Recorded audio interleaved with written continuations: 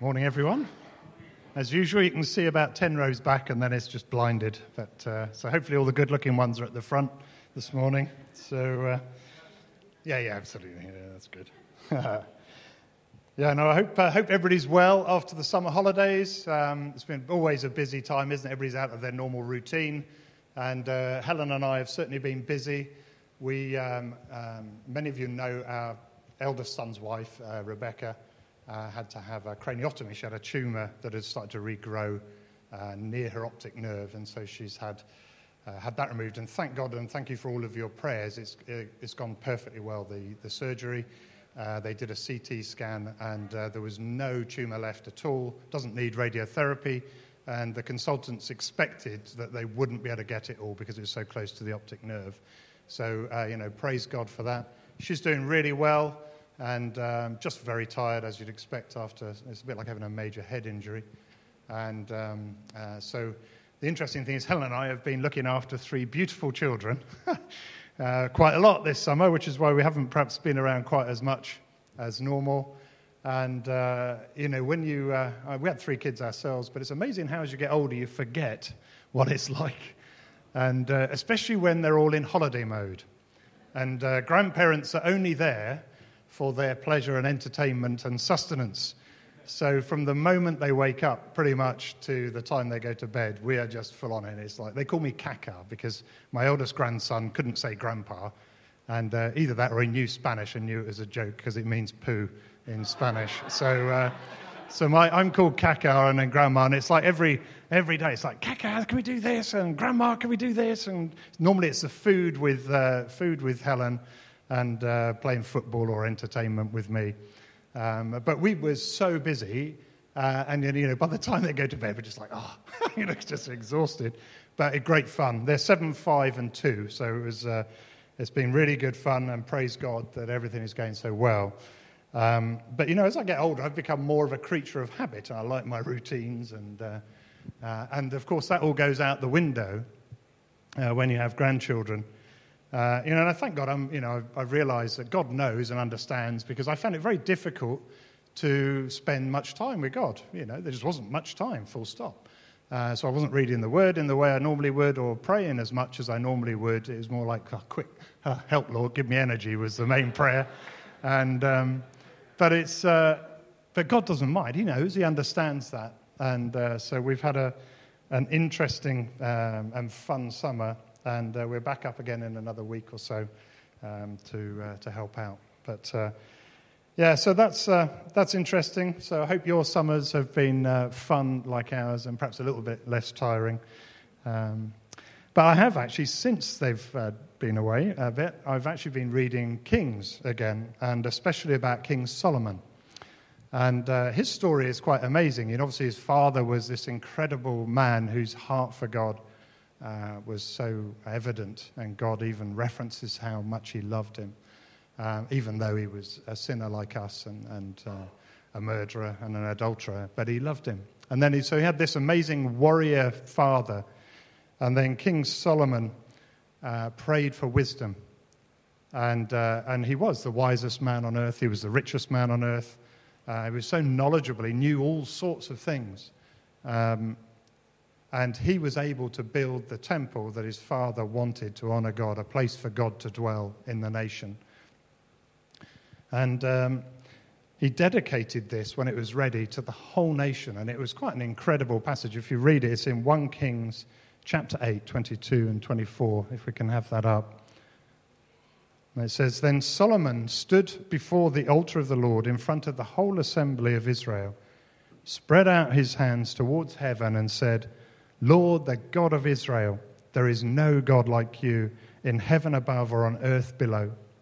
You who keep your covenant of love with your servants, who continue wholeheartedly in your way, you have kept your promise to your servant David, my father. With your mouth you have promised, and with your hand you have fulfilled it, as it is today. So that's amazing, isn't it? And throughout his reign as king, a long reign, not as long as Elizabeth, but a long reign, the nation was blessed. There was peace, there was prosperity, There were alliances with all sorts of people, and it was a real time of blessing for the nation of Israel, for God's people. And then as you read about how things go when he's older in his life, and this was the wisest man, probably the most knowledgeable man, and certainly the wealthiest man around. And this is a salutary lesson for those of us who've considered just for men at some point in our lives. Even with all of his wisdom and knowledge, he turned away from following God wholeheartedly.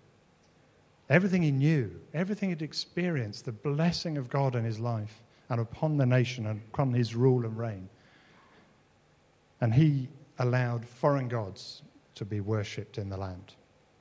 And in chapter 11 of 1 Kings and verses 1 to 4, it says, King Solomon, however, loved many foreign women besides Pharaoh's daughter, Moabites, Ammonites, Edomites, Sidonians, and Hittites. They were from nations about which the Lord had told the Israelites, you must not intermarry with them, because they will surely turn your hearts after their gods. Nevertheless, Solomon held fast to them in love. This is the next bit's incredible. He had 700 wives of royal birth and 300 concubines. And you might say, well, what? Not surprisingly, his wives led him astray. As Solomon grew old, his wives turned his heart after other gods, and his heart was not fully devoted to the Lord his God, as the heart of David his father had been. Yeah, my title is Don't Let Your Love Grow Cold. Today, that's what I'm talking about. And, somehow Solomon, with the example of his father, the example of what God had done for him and the nation, still let his love grow cold. And, it is quite plausible, isn't it, really? If you had 700 wives, I'm talking to men here who are married, do you think that might be a little bit of a distraction?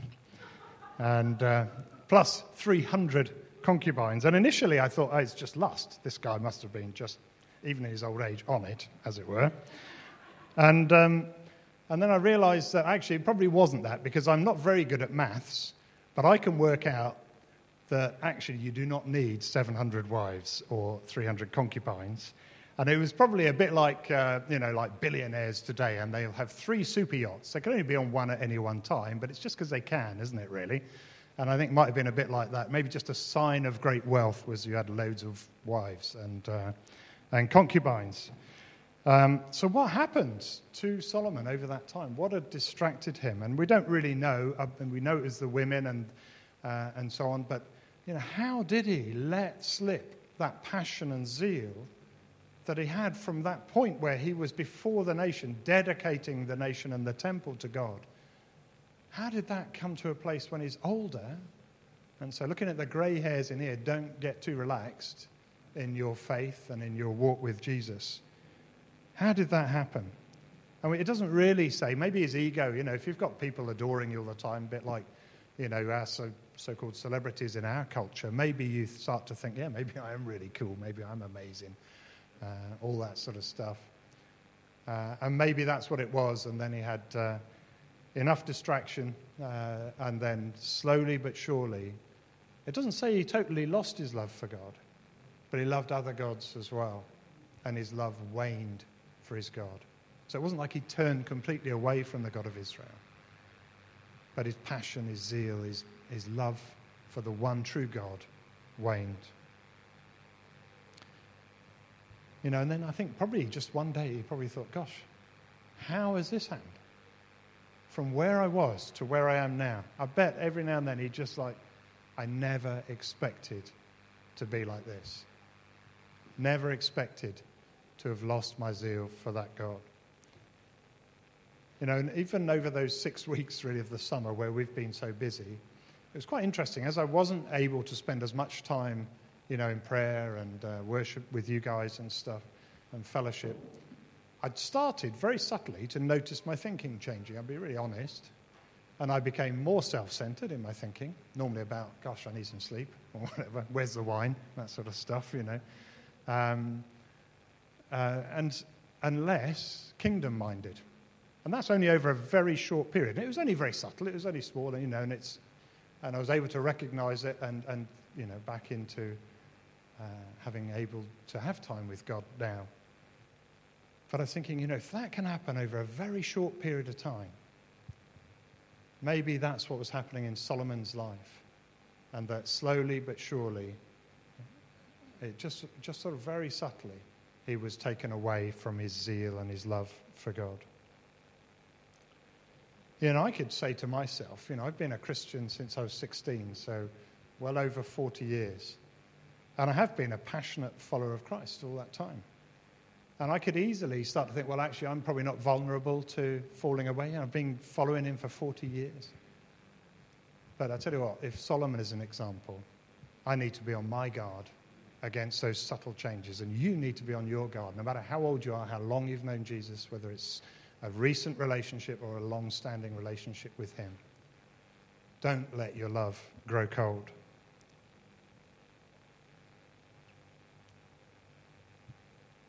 The problem is that it starts off subtly and maybe not very influential in your life, but that leads to roads that then suddenly have a big impact on you and upon those who love you, and in Solomon's case, even the nation and his family. His family line didn't continue as God had planned in ruling the nation because he fell away from God. So that's an individual perspective that you and I can sort of relate to a bit. Perhaps not the wealth and the wisdom, certainly in my case, not the wisdom. But then also it can happen corporately. And I've seen this as well, not just with individuals. I know individuals their love has waned and perhaps they're not even really following Jesus anymore over the years. But it can happen corporately. And I want to look at the Ephesian church as a bit of an example. And if we look at Ephesians chapter 1, verses 15 and 16, it says, "For this reason, ever since I heard about your faith in the Lord Jesus and your love for all God's people, I have not stopped giving thanks for you and remembering you in my prayers." So Paul was really excited when he heard about the love and the passion and the zeal in the Ephesian church. And this was fantastic, just what we'd all hoped for. But then if you go to Revelation chapter 2, verses 2 to 6, when God is speaking through John to the churches, he says, "I know your deeds, your hard work and your perseverance. I know that you cannot tolerate wicked people, that you have tested those who claim to be apostles but are not and have found them false. You have persevered and have endured hardships for my name and have not grown weary. Yet I hold this against you. You have forsaken the love you had at first. Consider how far you have fallen. Repent and do the things that you did at first. If you do not repent, I will come to you and remove your lampstand from its place. But you have this in your favor. You hate the practice of the Nicolaitans, which I also hate." So it's not just individuals who can miss the point. It can also be a corporate thing for churches, for congregations. This church had become really theologically sound, but had lost the passion in their relationship with God. And this is really serious, so much so that it gets mentioned in the book of Revelation. And I'm quite sure that there have been many theologically sound churches who are dedicated to their religion, if you like, for many years. And even in Wales, you can see these great big chapels that were built.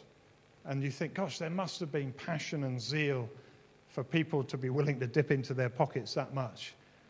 And they're big, so they've been full of people in love with Jesus and in love with God the Father. And now most of them are empty. And or maybe they have a handful of people attending on a regular basis.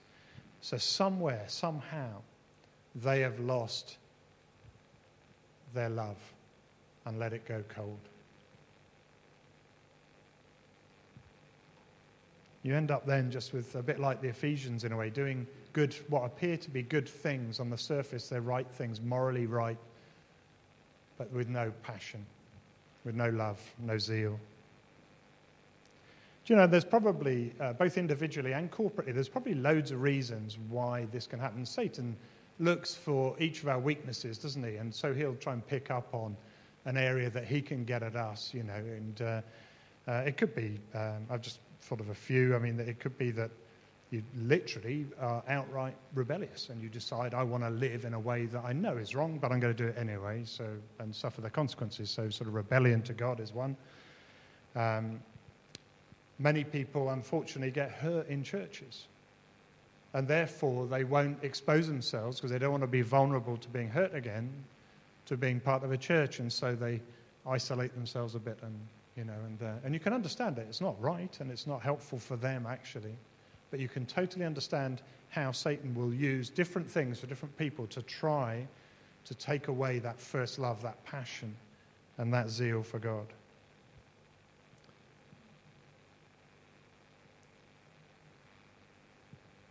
I think some people also get to the point where actually they love the church more than they love God. You know? And that can be modern, charismatic, Pentecostal type churches as well as very traditional high Anglican or Catholic churches. It doesn't matter. It's all religion, just dressed up differently. If you love that and not God, you're in trouble as well.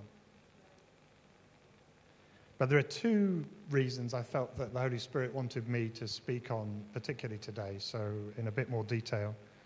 Have those up, please. So isolation is the first one, and good works is the second one. So I'm just trusting God that this is right for today and for this time. And maybe for people who are watching online, this first one of isolation, I think, is particularly for you, or for some of you, not all of you, obviously. Now, we know that Satan loves to separate us from the body of Christ. We're not meant to be individuals. When you become a Christian, you are baptized into the name of Jesus and into his family, but also into the church. So we are meant to be, we are designed to be integrated, to be in relationship with one another. If you're not here, not part of the church, you're missing out on everything that God has placed within the individuals in the church. And also, the church is missing out for all the things that God has placed in you. So we're in a real, an interesting time after COVID. And it was amazing how God turned bad into good, and all the churches, well, not all, but many churches got really good with technology and managed to get the news out, through the internet in some form or other, and so that people could still feel attached and have teaching and so on to the gospel, to the church. But it's also provided isolation, not just in the church, because God created us all needing each other, whether we're born again or not. But it has created a culture where we're used to being more isolated. And that is a dangerous place. It's a really dangerous place. Because when you are separated from the body, you're so much more vulnerable. You know, we know people, probably, I'm not going to name anyone, but we know people who have actually not come back into fellowship. And I bet they watch regularly online about, watch services or, Christian things. But what they're missing out on, and this is perhaps a sort of similar thing that God did with Solomon, is he's starting to just chip away at what is right and how God created us to be and how we're supposed to be in fellowship, united together as one body. And then you're actually in a dangerous place. This is you. You're in a dangerous place. If you're isolating yourself for whatever reason, you are in danger because you need to be part of the body. You see, Jesus is the head of the body. Now, I've got a head. It's quite a big one, unfortunately, but there we go. I wish it was full of brains rather than just big. But if you separate my head from my body's in trouble, isn't it? If you chop my hand off, actually the rest of me will still function. It will be less than it should have been. But if you chop my hand off, the rest of my body, as long as you stitch it up and I don't bleed to death, I'll still keep going, won't I? But my hand will eventually shrivel up and rot. And that's that's pretty much the analogy that's going to happen if you isolate yourself from the church. You are in great danger if you separate yourself from the body of drying up and eventually rotting. So I know this is quite a tough message, really, but there we go. I can only give what I think God has told me to say. And I got that little glimpse over the summer of just how quickly your mindset can start to change. So I'm looking at people online. Well, not really. I'm looking at me, looking at the screen. But I'm thinking, if you regularly are watching online when you could come to this church or some other church, physically be there, I would just want to encourage you to go, to be connected so that you don't get cut off and dry up. You know, and if you're still coming along but you've been a Christian a long time, don't be like Solomon and get complacent. Don't get complacent. Keep that passion going. So the second area to look at, and this is a bit of an odd one, is good works. Because, you know, God surely created good works for us to do. We know that. It's in Scripture. And this is quite a subtle one that is really evident. I've seen it all my Christian life. Because when you're passionate and zealous for God, you want to serve him. So what you do is you end up doing good things as God intended. The trouble is, and a culture in most churches that I've been associated with, is that actually if you show willingness and passion and zeal, they will suck you dry unintentionally because not everybody's like you. It's about 20, there's the 80-20 rules. Anyone, hands up if you know the 80-20 rule. It's one of life. Yeah. Generally, 20% of people do 80% of the work. And it's the same in business. Quite often you'll have 20% of your clients give you 80% of the business. I don't know why, it just seems to work that way. So in churches, the danger is if you're one of the 20%, they're so grateful to have some people that they will say, yeah, no, that's great, come along. Yeah, you can do the help on Sunday morning. You can help sweep up. You can help in the kitchen. You can help with evangelism. You can do this and you can do that. And we need to guard against this.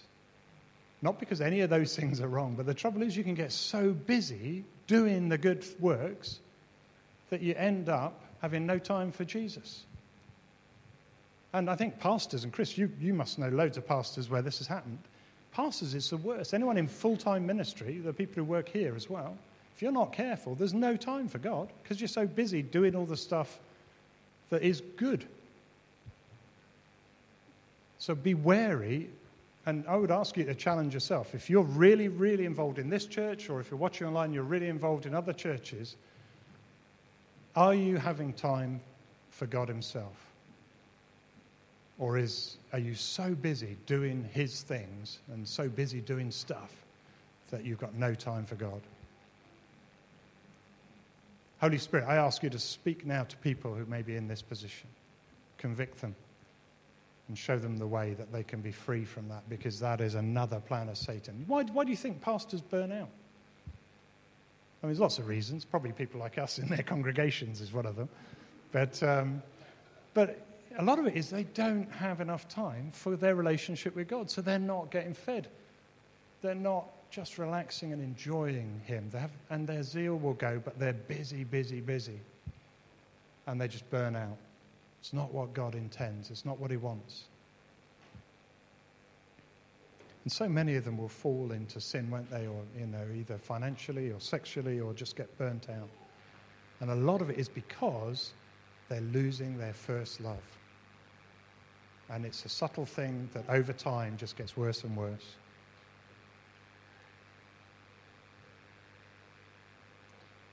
Do you know, and that's something that can happen corporately as well, not just individually. You, as a church, we could get so busy, or churches, in doing good stuff that, again, we forget to just take time to just spend time corporately with God. As I was praying about this and thinking about it, and I'm so pleased the prayer meeting's starting up again, because that's one place where we can spend time together with God, hear from him, and bring everything that's on our heart to him. That's really important. I was thinking we ought to also maybe have a worship night where you just come and adore him.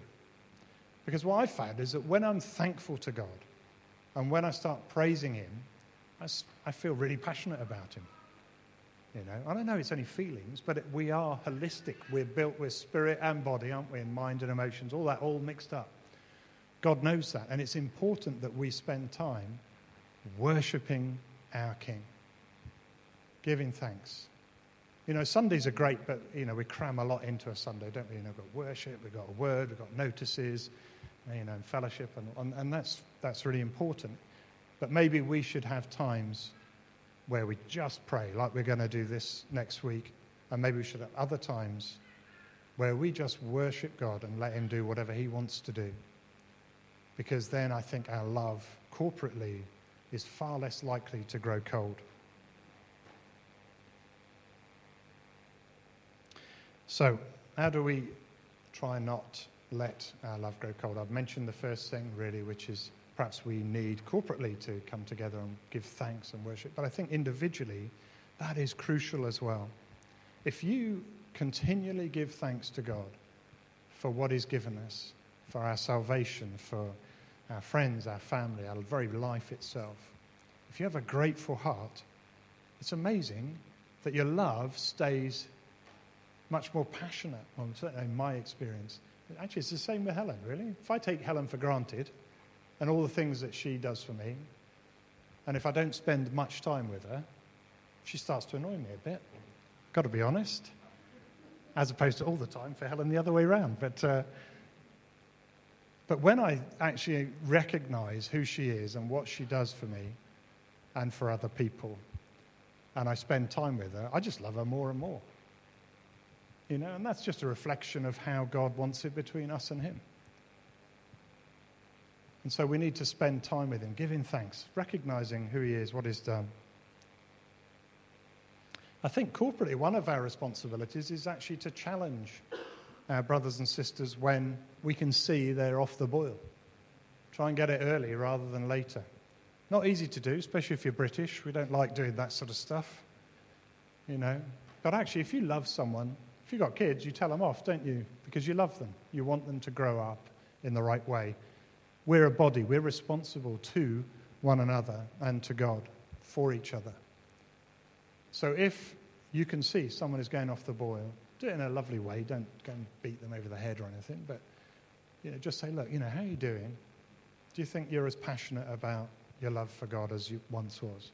Whatever comes to you, I'm sure the Holy Spirit will give you the right words. But be courageous to hold each other to account, because we need it. We need each other. Perhaps every now and then it's good to just ask the Holy Spirit to show us how we're doing. Just say, Holy Spirit, is there anything in my life that's getting in the way of my zeal and passion for God, for the Father, or for Jesus? And then having the courage to act if we get something revealed. Another thing that the Christians are terrible at generally, we put on our happy, smiley Christian faces, don't we? So, and I can see many happy, smiley faces. And sometimes we're not happy and smiley, but we pretend we are. And we need to learn to be real. So if someone's, again, it's a British culture thing, isn't it? How are you? Oh, I'm fine. Oh, my head's just fallen off, but I'm fine, really. You know, and it's ridiculous, isn't it? But in the church, we should not be like that. If someone says to you, how are you doing? You should say, well, actually, I feel rubbish. Or I'm really struggling, or whatever. Because we're loved, it's a safe place. I've never, ever been real about how I've been feeling with other Christians and been hurt. Satan tells you you're going to be, because they'll reject you or they'll ridicule you or whatever. But whenever I've had the courage to be real, when I'm struggling with something or whatever, or even been in sin and had to confess it, I've never had anything except for love and acceptance and support. And so be brave. Be brave. Don't put on a smiley, happy face unless you're feeling smiley and happy. So I don't know where you are currently in your relationship with God, how the passion is burning within you or not, whether it's a little ember or whether you've got a fire raging at the moment, I don't know. But I pray that the Holy Spirit will speak to each one of you through what I've said. I believe it is what God wanted to bring. And if you're in a place where you know that things aren't quite where they should be, then I just encourage you to come back. Perhaps maybe a bit later we'll come up and we'll have a time of prayer for anyone who needs it and wants it. But actually, don't let your love grow cold. Because we're living in very difficult times. Chris was saying, the spiritual turbulence that's going on at the moment. And we know that Jesus himself said in Matthew 24, verses 9 to 14, he says that, these end days before he returns, we'll be handed over to be persecuted and put to death. We'll be hated by all nations because of him. And at that time, many will turn away from the faith and betray and hate each other. Many false prophets will appear and deceive many people. And then this line's really, really interesting. Because of the increase in wickedness, the love of most will grow cold. Because of the increase in wickedness, the love of most will grow cold. But the one who stands firm to the end will be saved, and this gospel of the kingdom will be preached in the whole world as a testimony to all nations, and then the end will come. Wow. We need to be on our guard. Don't get complacent.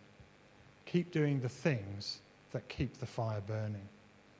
Because we're encouraged, aren't we, to fan into flame what God has put within us. That's our bit. We have to fan it into flame. God doesn't do that. He puts the fire there. We got to fan it. Encourage, challenge, and support one another. Don't get isolated or so busy with good works that you've got no time for the King.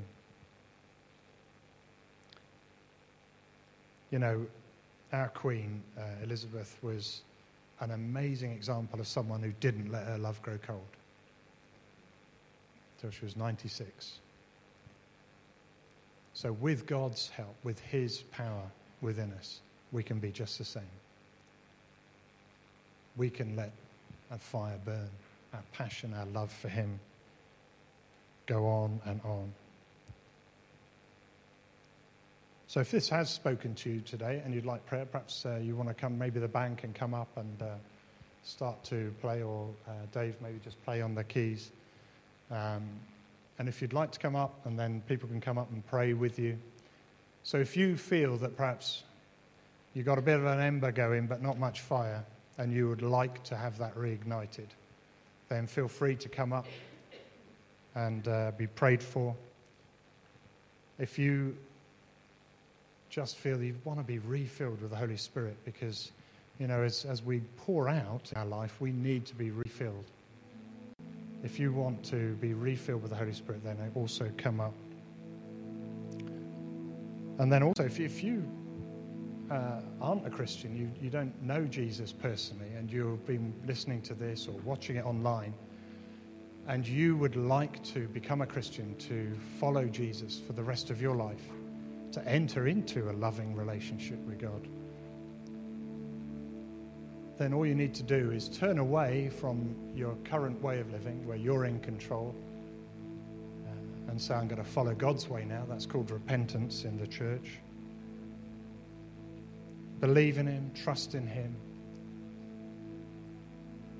and accept that Jesus Christ died in your place, that the sin that is in your life, the things that is a barrier between you and God, has been dealt with by Jesus. When he died on the cross, he took your sin. So there is no barrier anymore between you and God the Father.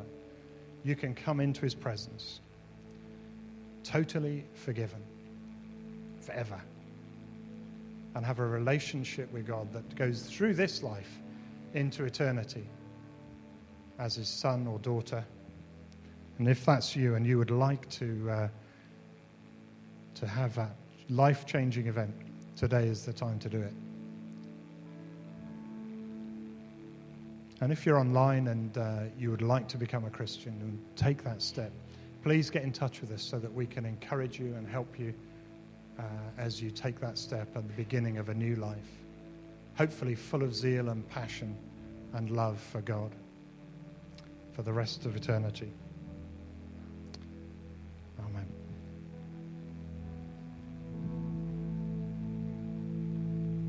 Amen. Let's stand. Let's stand. What a beautiful reminder as we come to the second half of the year. Don't let our